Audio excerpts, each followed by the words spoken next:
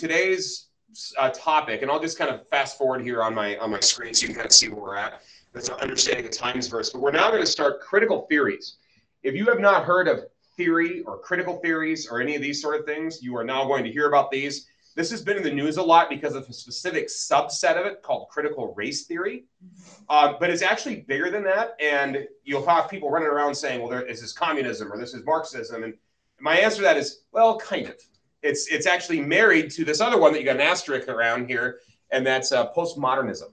It is not classical Marxism. It's something else. It's a new thing, and it's like typical postmodernism, if you know anything about it. It's kind of notoriously hard to define, and it means different things to different people. And so it's really tricky, but there's some historical things and some worldview things that I think we can parse from this that'll be very helpful for you as we go into this modern self and postmodernism and all these things. So in the first semester, if you will, we were in the modern self. And so that was the idea of how do people think of themselves? We think of ourselves as highly individualized, expressive individuals, right? Expressive individualism. I need to express outside what I feel inwardly. How I have fulfillment is this inner sense of psychological well-being. There's no thing that I'm accountable to outside. It's an immanent frame. Everything is just the material, natural world, right? And then the sexual revolution kind of undid everything, right? In a sense, in that now I think of myself not only as an expressive individual, but an expressive individual who is gendered and sexualized and those sort of things, right? So those are how we think of ourselves. And bad things or evil things are the things that stop you from being that expressive individual, right? That's kind of how we thought we taught. So the first semester was about just all the different thinkers and all the different ways that people come to that idea of the modern self. So what's going to happen now is we're going to pivot and move now towards a broader thing. This is more of what we call a left-handed kingdom issue. In other words, the area where we run into things like government and policing and politics and those sort of subjects. Christians do have something to say about that, just so you know.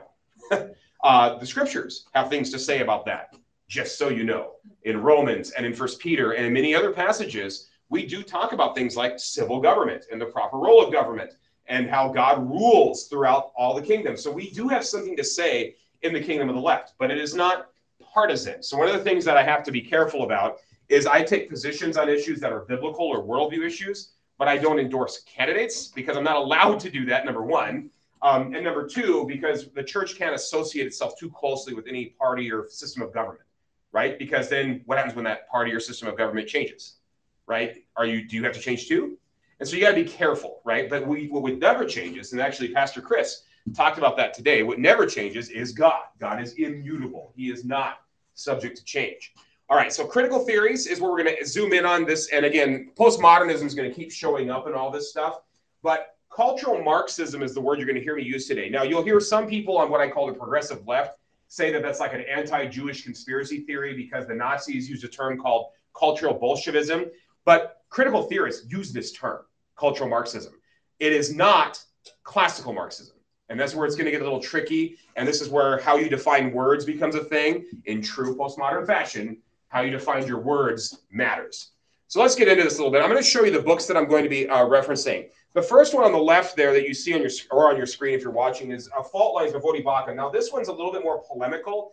He kind of takes no prisoners. We're going to watch him, and he's a little bit more diplomatic in the presentation we're going to watch. In this book, he's kind of in your face a little bit.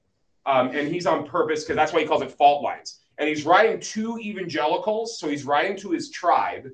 So it has a little bit of a polemical tone. Does that make sense? So if you don't want that, if you don't think it's fair, or you think he's being a little bit too harsh, I kind of get it. But it's still worth reading to kind of see how evangelicals, especially Baptists, are dealing with this issue right now, especially with social justice and the race issue. He himself is African-American. He's black. Okay, and so he comes from that perspective. I'm going to give you his biography later.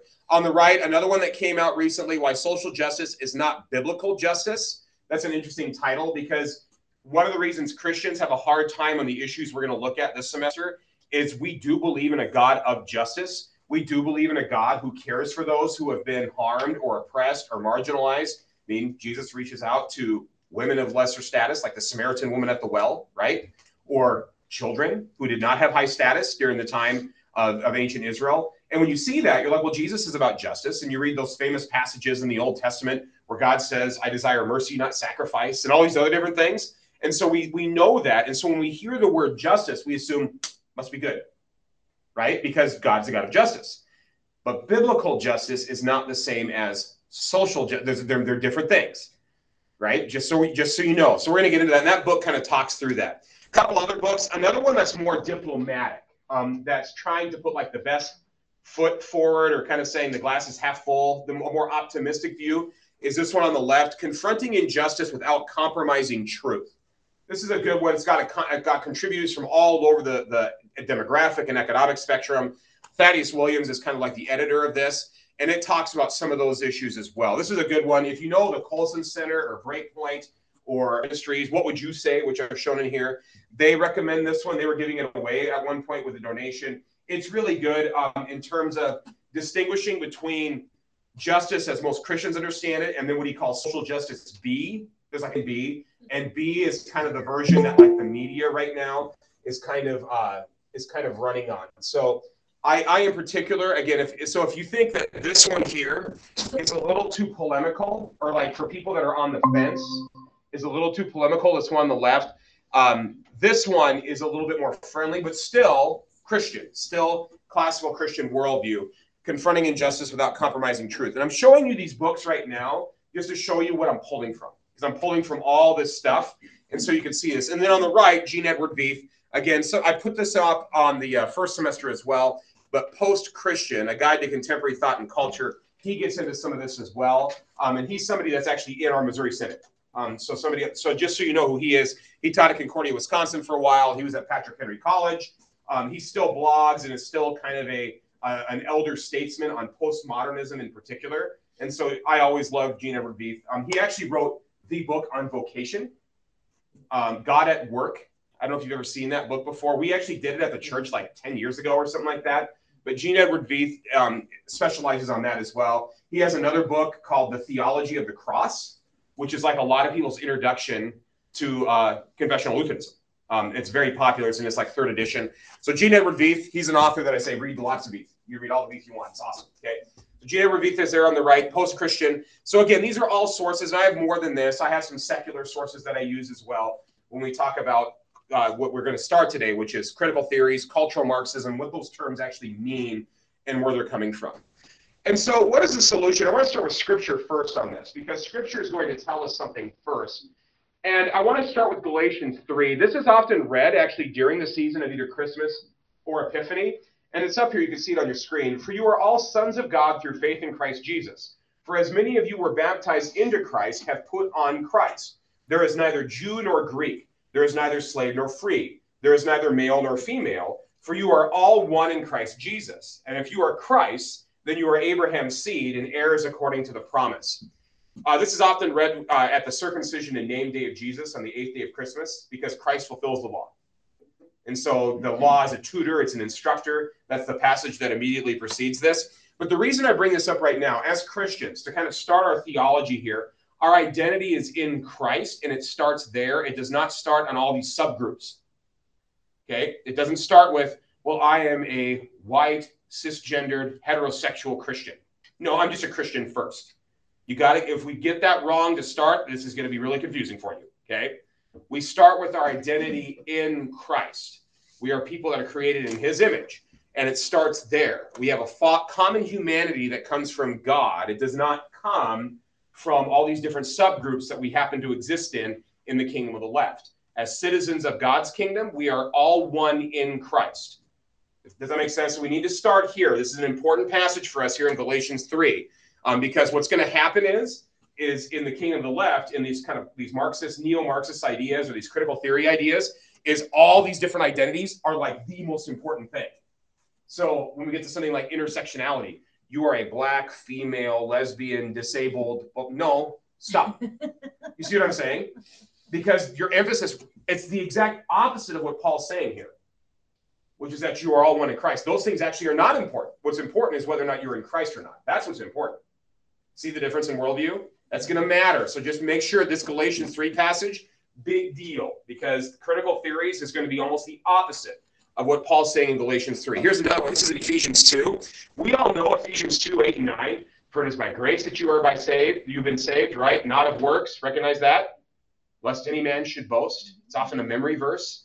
And then in Ephesians 2, it says you're set aside for good works after God saved you. Remember faith, by the way, in that passage. Faith itself is a gift, right?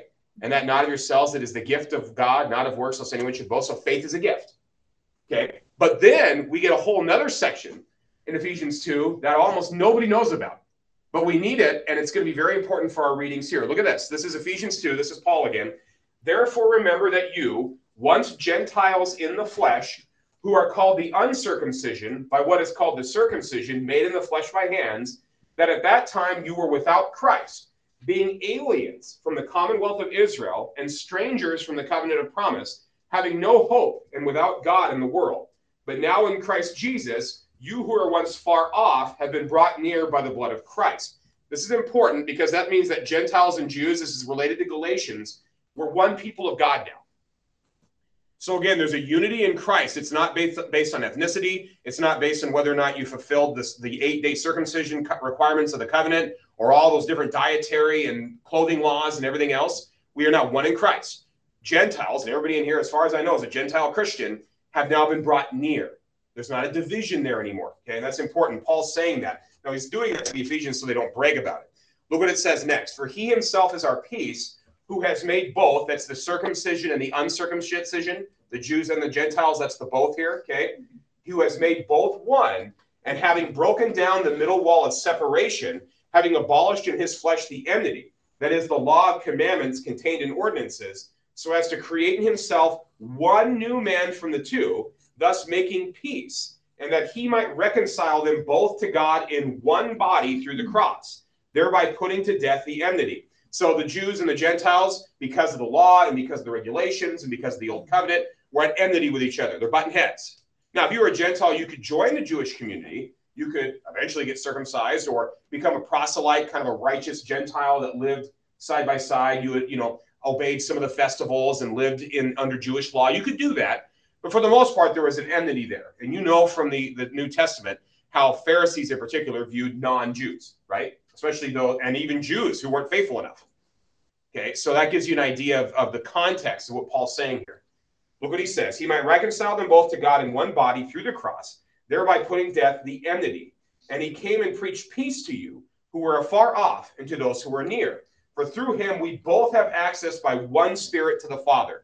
One of the most dangerous things about these theories in the church is that it actually disunites. It creates divisions in the church because it separates us according to ethnicity or according to gender or according to orientation or it separates us from all that and says you're not one anymore. What's more important is the black church versus the white church versus the Asian church. See what I mean?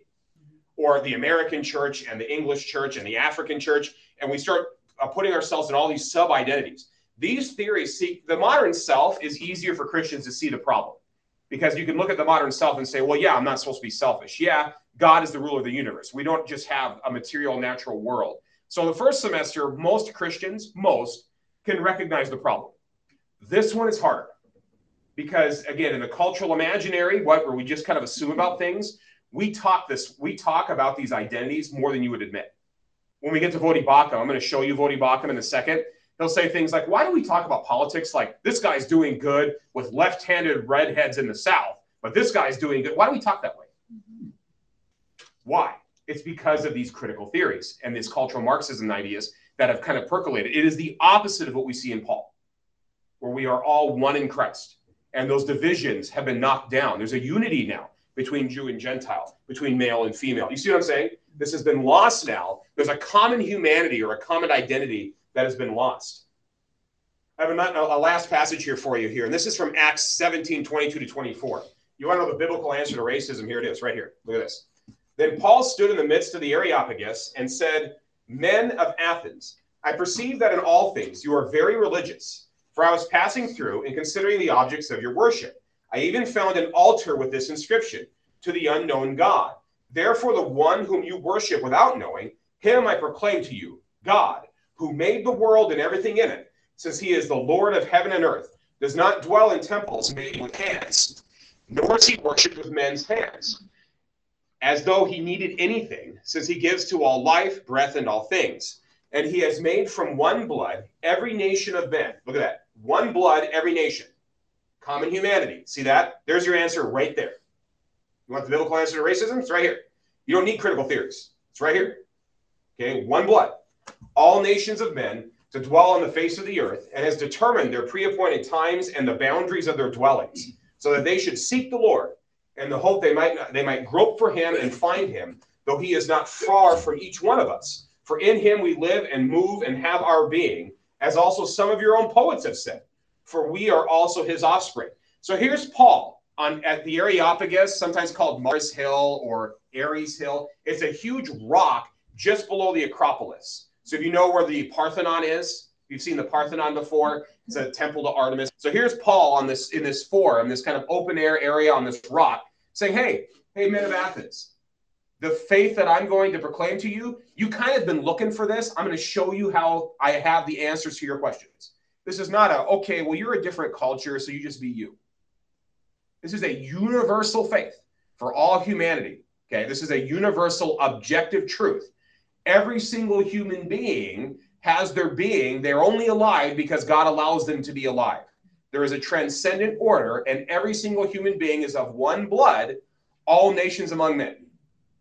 Okay, we're all, if you go far enough and back far enough, cousins, distant relations to each other. Doesn't matter, skin tone, hairstyle, eyes, height, shape. At some point, there's going to be a connection somewhere. It's easy to do that mathematically, by the way. And I don't know why we don't think about this. You know, it's like, how many of you had 4 grandparents, but 8 great-grandparents? And then 16, you see what I'm saying? At some point, there's going to be some common ancestors. Okay, so now I'm unmuted here so the people online can see me. We're having a little bit of a technical thing, and it's odd because it shows my verse up here. But I'll reboot it here. In the meantime, if you have this sheet, and I'll hold this up for the folks that are online, there's a sheet. And if you want this, I can send it to you, those of you who are following. This, why study this? I'm going to start with this as this loads, and then I can reboot the thing.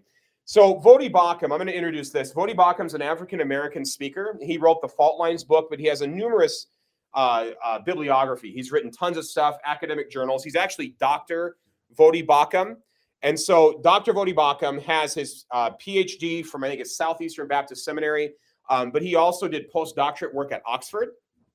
And so he's very, very intelligent man. He grew up in South Central LA, had 2 cousins that were gunned down on the streets of LA. He was a young African-American man raised by a single mother. Fits every stereotype. You see what I'm saying? And he rejects critical theory, rejects the concept of white privilege. And yet here's this African-American man. You see what I'm saying? Fascinating dude. He had a football scholarship to Rice and also New Mexico State. So again, fitting every stereotype. He's got football scholarship, really huge, large man. His mom was a Buddhist. His dad was a social justice advocate. He didn't grow up with his father, but he knew who his father was. His father worked at like halfway houses and, you know, people that got out of prison, trying to get them reintegrated. I mean, this guy has all the pedigree you want on this issue. And yet he rejects some of these modern theories. It's kind of interesting. So that's who, and I'll let him talk a little bit about his background. Let me load this back up again. Might take a second. Because I actually don't need those slides anymore. So it actually is kind of a fortuitous thing. All right. So as I load him up, what I'm going to do is I'll probably just slide this over and then people can see this. Because really it's not so much, there's not like a lot of graphics or anything. It's more of what he's saying that's the important thing. So I'll do it that way and it'll be faster as we go here. But he's going to speak at a thing called Founders Ministries. It's from like an evangelical kind of Baptistic. He is a Reformed scholar, so he's somebody who's very Calvinistic in his theology. He upholds, for those of you who know this sort of thing, the 1689 London Baptist Confession. So he's very, very orthodox, a Reformed Baptist preacher, but is a very, very good preacher. And I want you to hear how he talks about cultural Marxism. So I'll let him kind of introduce it. He'll kind of talk about why do we have to study this, and he's going to kind of set the tone. Now, this is important. He gave this talk in 2018 or 2019, before the pandemic, before the Trump versus Biden election, before George Floyd and the Black Lives Matter protests, before any of that. He gave this speech, okay, at Founders. And here's another thing, is he's been writing about these issues since 2004. He was blogging about this way back. before Barack Obama was elected president and other things. And he said, I'm not big on I told you so's, but I told you so. Because he predicted a lot of these things. Fascinating individual. And so he's been an expert about this for a long time. He's been writing about these issues for 15, 16 years, well before a lot of the stuff even entered our brains. When we started hearing things like critical race theory and all this stuff, he was been talking about it way before everybody else because he knew that this was a danger for the church. Okay, so I want you to hear him. This is him at his most irenic, peaceable, and less polemical. He can get in your face a little bit, just letting you know. Comes from that kind of African-American tradition in the South where they get on you a little bit, when they preach.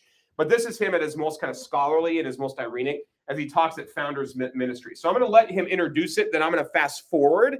And when I fast forward, you're going to get a little bit more. So I'm going to move this screen so people can see it like that. And then they'll see the sound. So forgive this. And I'll just kind of aim it at people. And then we'll start him. Yes. Yes, so look up Voddie Baucham. You can see his name, Cultural Marxism. And if you want to watch his whole introduction, he takes about 20 minutes just to introduce who he is and where he's coming from. I'm going to skip that. If you want to hear all of that, you can get to that on your own because just for the interest of time, I'm going to move forward. So I want you to hear how he talks, and then we'll fast forward to when he starts the topic. My assignment tonight is to address the topic of cultural Marxism. And it's a topic that I have been talking about for a long time. And it's a topic that most people didn't want to hear me talk about. But now, for some strange reason, people are finding it more relevant. There's a passage of scripture that I want to read for us. It's from the... Now he's going to read the same passage we've been doing. Understanding the times, men who understand the times. So I'm going to fast forward a little bit past that because he's going to read that passage and say we need to understand the times. Same passage. And 22 commanders from his own. Here we go. Their command. Listen to what he says. Swords, shield, mighty men of valor. You need all that. Amen? But you also need some men who understand the times so that you know what you ought to do. And that's what I hope this session will be about. I hope that it will be about us trying to understand the times. Now, what I don't want to do is I don't want to just offer you a dry lecture on the topic of cultural Marxism, which is kind of hard not to do because it is cultural Marxism. But what I want to do is sort of put this in a context to help you understand why it's important, why this matters.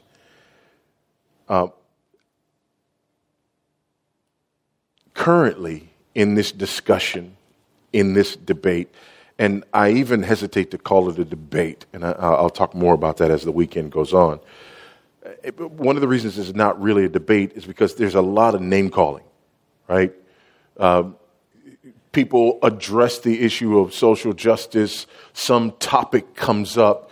One person says it's a social justice issue. The other person calls them a cultural Marxist, and then they turn around and call the person a racist, and that's about all the debate that you get. It's name calling, and things get short circuited because of the name calling, and often neither side is being completely honest, and we know it. Often the person who's looking at their brother and saying, you're just a cultural Marxist, doesn't necessarily mean that that's what the person is, even though they may believe that they're espousing some of the ideas that come from cultural Marxism. And generally the person who turns back and says, you're just a racist, knows better. But both sides recognize that that's a way to shut the other down. Because right now, these are not issues that are being debated. These are not issues that are being discussed. And in fact, in many instances, the mere act of debating and discussing these issues is considered to make you a cultural Marxist or a racist On the one hand, if the one person says that this was an injustice and you turn around and want to debate and whether or not that was an injustice, they look at you, how dare you? I just told you that this was an injustice. How insensitive can you be to not acknowledge this injustice? And on the other hand, the other person who genuinely doesn't believe that an injustice has occurred is trying to point out why an injustice hasn't necessarily occurred here and have a finger pointed at them and are called a racist. And they say, wait a minute, really? How long have we known each other? You know that's not who I am. And so we end up just sort of not addressing the issues, not debating the issues. That's the great irony here. Is that there are issues that need to be dealt with, that we need to press in on, that we need to press each other on. But this has been declared ground where we're not allowed to fight, because merely deciding to debate and argue these issues disqualifies you. And for some people, it even disqualifies you as a Christian. You're no longer a brother or a sister if you're not right on these issues. Another part of the problem is our ignorance of or misuse of the terms, which is one of the reasons that I want to address this tonight. But first, let me tell you what I'm not saying. I'm not here to state that all who disagree with me are Gramscian cultural neo-Marxists. Yeah, Gramscian neo-Marxists. That's actually a very specific thing, and it'll make sense when we get there. So do you get where he's coming from on this? Here, I'll let the people see me here because, like I said, it's quicker. So do you get what he's saying, though? He's basically saying something along the lines of, there's no debate. People have already had their minds made up, and if you even say that there's a debate, the conversation's over. Now, I think you would agree with me that as Christians, our standard is much higher than this. Okay, and that's one of the reasons he's doing this. As Christians, we should be able to actually look at these marketplace of ideas and have a discussion about it, but we can't now, because if you say that I don't agree that that's an injustice, then you're automatically shut down. You're automatically told that you're a racist or that you have privilege or whatever, and you can't talk about it. Or vice versa, you have some people on what I'll call, and again, I don't like these right-left turns, but people on the far right that say if you say those sort of things, well, that means you're a communist. Okay, that doesn't help either, right? You get what I'm saying? We need to get past those labels and actually start talking about ideas and be specific about what we're talking about when we talk about things like justice and those sort of things. That's why he has labels on there. That's why I put that. And you can tell I'm copying him on this. But even debating, right? Even debating or having a discussion is racist or insensitive. You're disqualified from the debate just by having the debate, right? You have to assume that this stuff is true right at the beginning. That's why these conversations are so frustrating, because you can't get past the label, or you can't get past, because this is my narrative. I just told you, this is my story. And if you don't agree with my story, then therefore you're racist or you're insensitive or whatever. It's like, well, no, your personal narrative doesn't determine truth. That's going to be something that's going to come up here in a little bit when we get to critical theories, because it's all about personal narratives. It's about stories. Tell me your story of oppression. Tell me your story. And if you question it, well, the only reason you're questioning that is because you have privilege.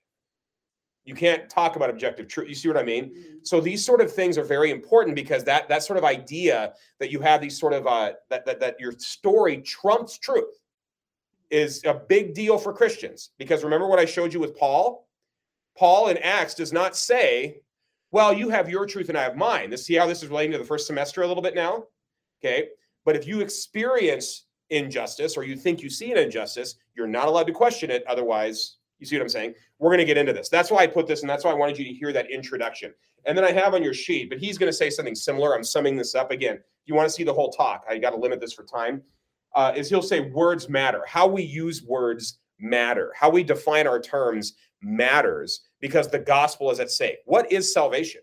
What is justice? What is injustice?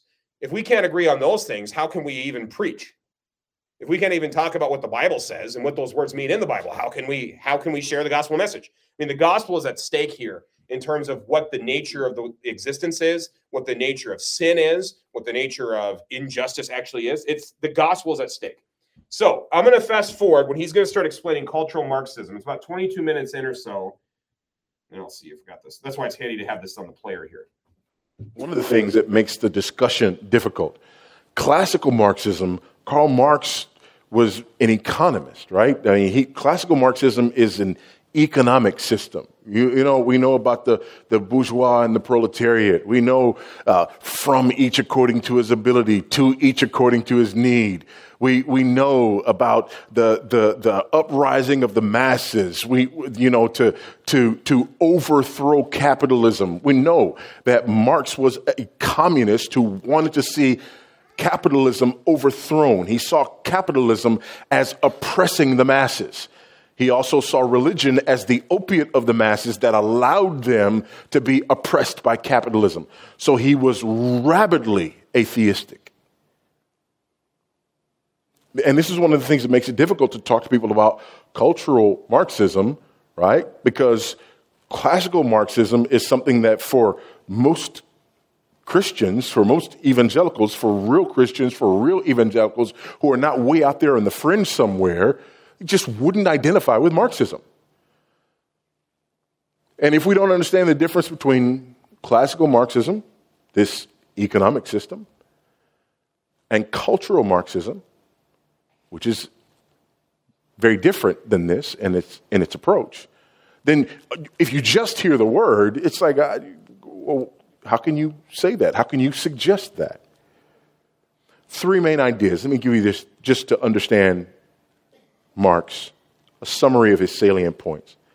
Number one, he believed that history had really three stages or epochs. Number one, the ancient stage. Secondly, the feudal stage. And thirdly, the capitalist stage. He believed that he was witnessing the rise and would see eventually the fall of the capitalist stage. The second idea was the idea of class consciousness, that each one of these societal epochs contained internal contradictions. And these internal contradictions is what would lead to struggle and would eventually lead to the next phase, which led to the third idea, his idea of historical determinism, that ultimately capitalism would fall. Capitalism had to fall. Why? Because the way he viewed history was a view of struggle, was a series of struggles, a series of conflicts. He was a disciple of Hegel. So this was sort of his dialectic, if you will. Thesis, antithesis, synthesis, right? So capitalism had to fall.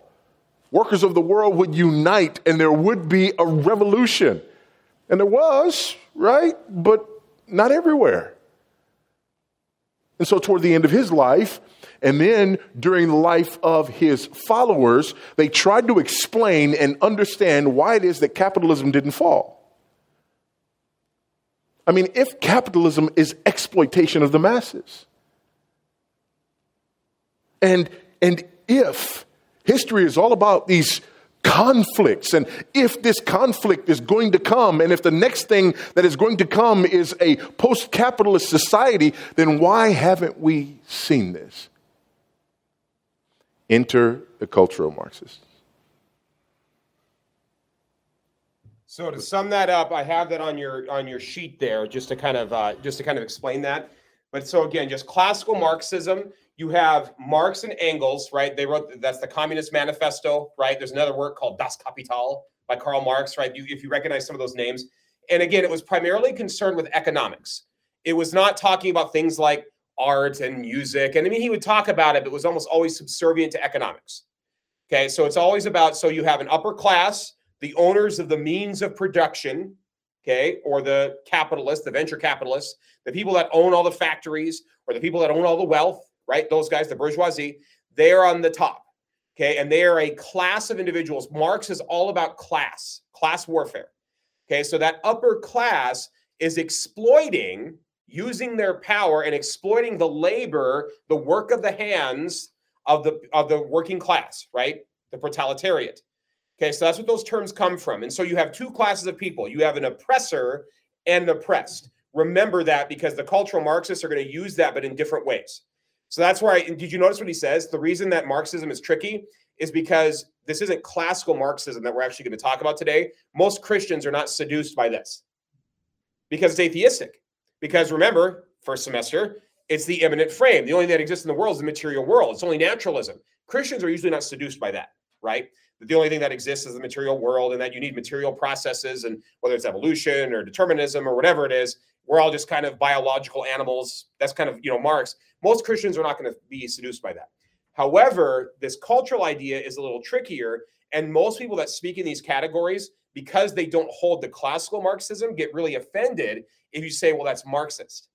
And technically, that's actually kind of correct. This is what we would more call neo-Marxism, or like he says, cultural Marxism, or pseudo-Marxism. Do you get what I'm saying? It's not classical Marxism. So you have this oppressive class and an under-oppressive class, and history is moving somewhere, but where it's moving is to this post-capitalist, classless society where everyone in common owns the means of production. Okay, so that's where we get communism, communal. You see communal is related to that word, right? And so socialism and communism are kind of the same, but they're not exactly the same. Socialism can also mean just, lots of government handouts, or the social welfare state. So socialism and communism are not identical terms, just to make sure we're clear on this, okay? Just know that. Socialism and communism are identical.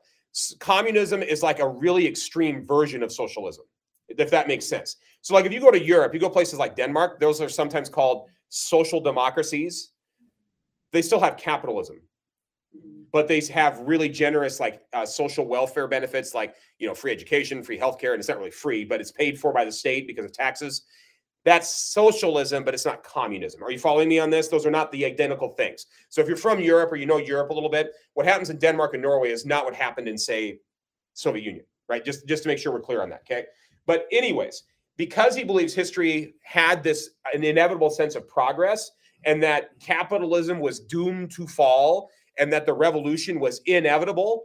What's hilarious is that it happened in the place he least expected it to happen, which is Russia. It was like the most backwards compared to him, right?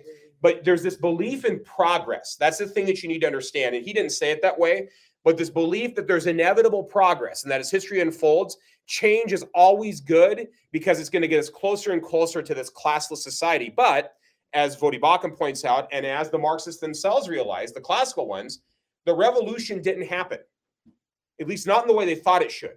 People dug in their heels. They didn't just jump on it, because if they realized their class consciousness, that they were a part of an oppressed class, surely they would unite and rise up and cast off their capitalist overlords. Surely they would do so, but they didn't.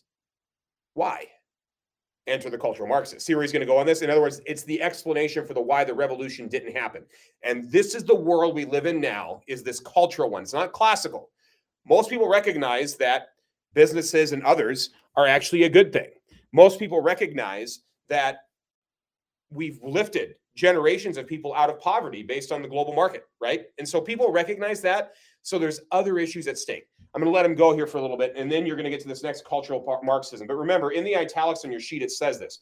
Why didn't the revolution happen everywhere? Why didn't capitalism fall? What stopped the revolution from forming this utopia that we can all experience, this communist utopia? What's stopping us? This is what's going to get to us the next thing, okay? Here we go. With a couple of goals. Number one, to explain why the revolution didn't occur as Marx thought it would. Marx died in 1888, by the way. So now we get into the late 1800s, the early 1900s. We get into World War I. And there are a couple of players that you need to know if you're going to understand cultural Marxism. One is a guy by the name of Antonio Gramsci. Gramsci was an Italian Marxist. Another one is not an individual, but a group of individuals, known as the Frankfurt School. Two ideas. One, Gramsci's idea of cultural hegemony. Listen to the way one sociologist puts it. Cultural hegemony refers to domination or rule maintained through ideological or cultural means. It is usually achieved through social institutions which allow those in power to strongly influence the values, norms, ideas, expectations, worldview, and behavior of the rest of society.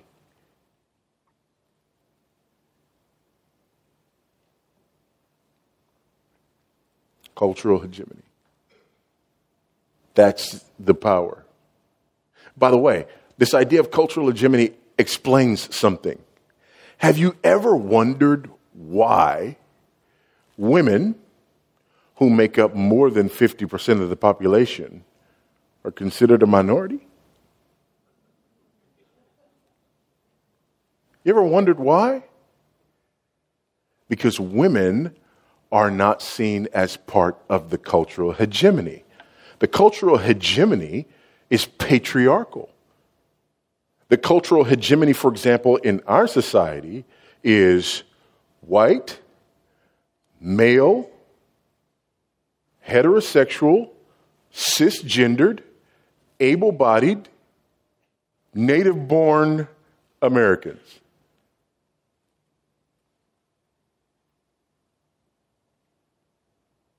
You know who you are. And everybody who's not that is a minority. And everybody who's not that is a victim of the cultural hegemony established by those individuals. Which means that everybody who's not that is at war with that. And everybody who is that is privileged. And the more of those boxes you tick off, the more privileged you are. Shame.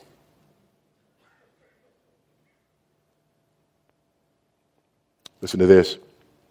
Gramsci developed the concept of cultural hegemony in an effort to explain why the worker-led revolution that Marx predicted in the previous century had not come to pass.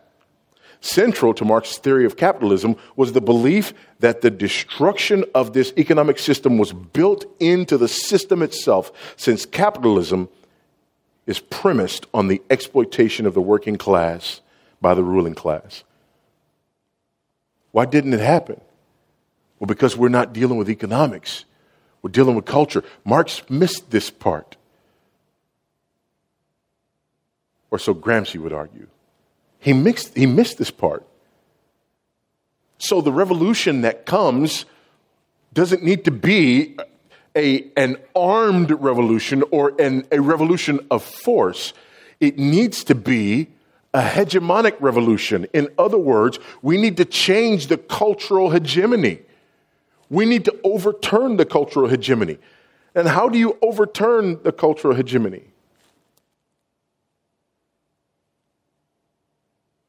Couple of things. For Gramsci, control the robes of society.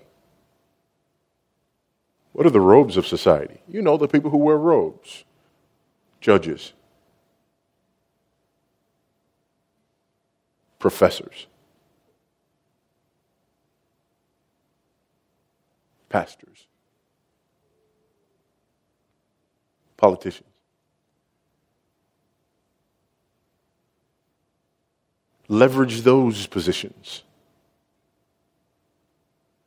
in order to educate and mobilize the masses against the hegemonic power. Use the educational system, the political system, the judicial system in order to overturn the cultural hegemony. Does that sound at all familiar? This is how you gain power. By the way, in the meantime, how do you gain political power? You gain political power by promising various groups of people that you will advocate for them.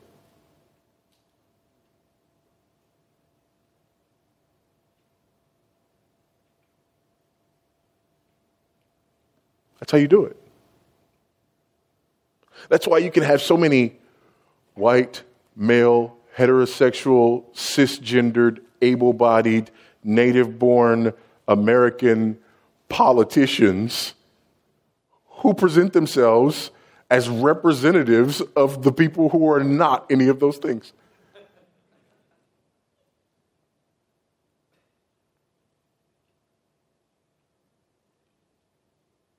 That's how cultural Marxism works. Well, there's another group of individuals. I'm stop here because the bell just rang. The Frankfurt School. We'll go to the Frankfurt School next week, so save this, and I'll have extras too. Here, let me change this again. We'll figure out why my Promethean reset. My guess is it updated on me. It's pretty familiar when he's talking. See where this language is coming from now? A lot of us hear this in the media and we're like, what are they talking about? Privilege and fragility. There's your context. You see where this is coming from now? And so why in particular, it seems like in the academy and other places, like think professors or you think like the media, why this sort of language is a big thing right now. This is old. This is not new. It's just, it's had a different cachet in our cultural environment because with expressive individuals in the first, this is where this all connects. If you have no sense of personal identity, if you have no sense, and if it's all about you, your expressive individual, right? People are social animals, right? That's Aristotle. Man is a political animal. People are social animals. They need friends. They need family. They need connection. And so what you're going to do is if you can't find that from a transcendent source, i.e. God, then you're going to look to your subgroups that you're part of. I need people that relate to me. I need people that connect to me. I need people. So what do? You look for people that check all the same boxes that you do. It's tribalism. See what I'm saying? We'll become tribal. And so this actually kind of goes that route. And so he basically says, if you're part of these tribes that aren't part of the Uber tribe, then you're oppressed. See how this works? And so the people that are in this one are privileged, but you are at war with that, or at least in conflict. Maybe not at war. That's a little strong. And for some it is, but not for everybody. If you're at least in conflict, or you're misunderstood, or you're marginalized, or whatever term you want to use. Make sense? So that's where these terms are coming from. The Frankfurt School is going to add critical theory to the mix. That's what we're going to get to that. We're going to add, go ahead. So Loudoun County, Virginia Public Schools put out their critical race theory training, called it something different, of course, word for word out of Ramsey. And what's interesting, he answered a question I had of, do some things trump other things? Because according to the list that Loudoun County put out, Martin Luther King Jr. was an extreme oppressor. Right, because he didn't go far enough, or he was speaking the language of the system. He was native born. Oh, okay. He had both parents. He's a Christian. He was educated. His parents were educated. He was heterosexual, cisgendered. Heterosexual, cisgender, et cetera, et cetera, et cetera. The only other box he had on the other side was he's black. But apparently all of those added up to override the black. And I always wondered that. And I mean, it's word for word. This is exactly where it came from. Right. There you go. And that's what intersectionality is. And we're going to get to intersectionality later. But if you ever hear the term intersectionality, it's all those different areas where you don't check those boxes. So I put that on your system there, and that's why I kind of stopped. And he's going to talk about it next week also, because this is going to show up over and over and over again. I'm going to show you some charts next week of how this looks. So if, like you just said, if you're black, but everything else, you're male, cisgendered, able-bodied, native-born American, then you've only got one check off, right, in terms of this intersectional idea. But what if you're brown, female, and disabled? Now you got three intersections of oppression, right? And what's interesting about these ideas, and this is where I'll give you something to think about going into next week a little bit, is the reason these ideas are seductive is there are like small nuggets of truth underneath them. You know, people wouldn't just buy into just a complete lie, right? Some of this is patently obvious. People have different experiences. That's true, right? So a Puerto Rican woman in New York City and a white woman in Pocatello have different experiences. I mean, that's just common sense, right? I mean, nobody disagrees with that, okay? But the idea that the entire system, therefore, must be understood through those lenses, now we've got a worldview. See what I'm saying? So it's one thing to acknowledge that every individual has different experiences, or different groups of people have different experiences. That is, nobody denies. That's just common sense. Nobody denies that. The question is the framework of the lens in which you look at those things. Okay, that's the issue. And then second of all, as Christians, what is the solution? The solution is our identity in Christ, as I started off with in Galatians. The solution is Christ. The solution is not rearranging the power structures or something like that. You're not going to get a utopia by taking power here and redistributing it somewhere else. Okay? By the way, that's ironic because now you got to rebel against that thing now. We'll talk about that next week. All right, let's close with a blessing. We're getting close to the service. The Lord bless us and keep us. The Lord make his face shine upon us and be gracious unto us. The Lord lift up his countenance upon us and give us peace. Amen. So next week we'll continue.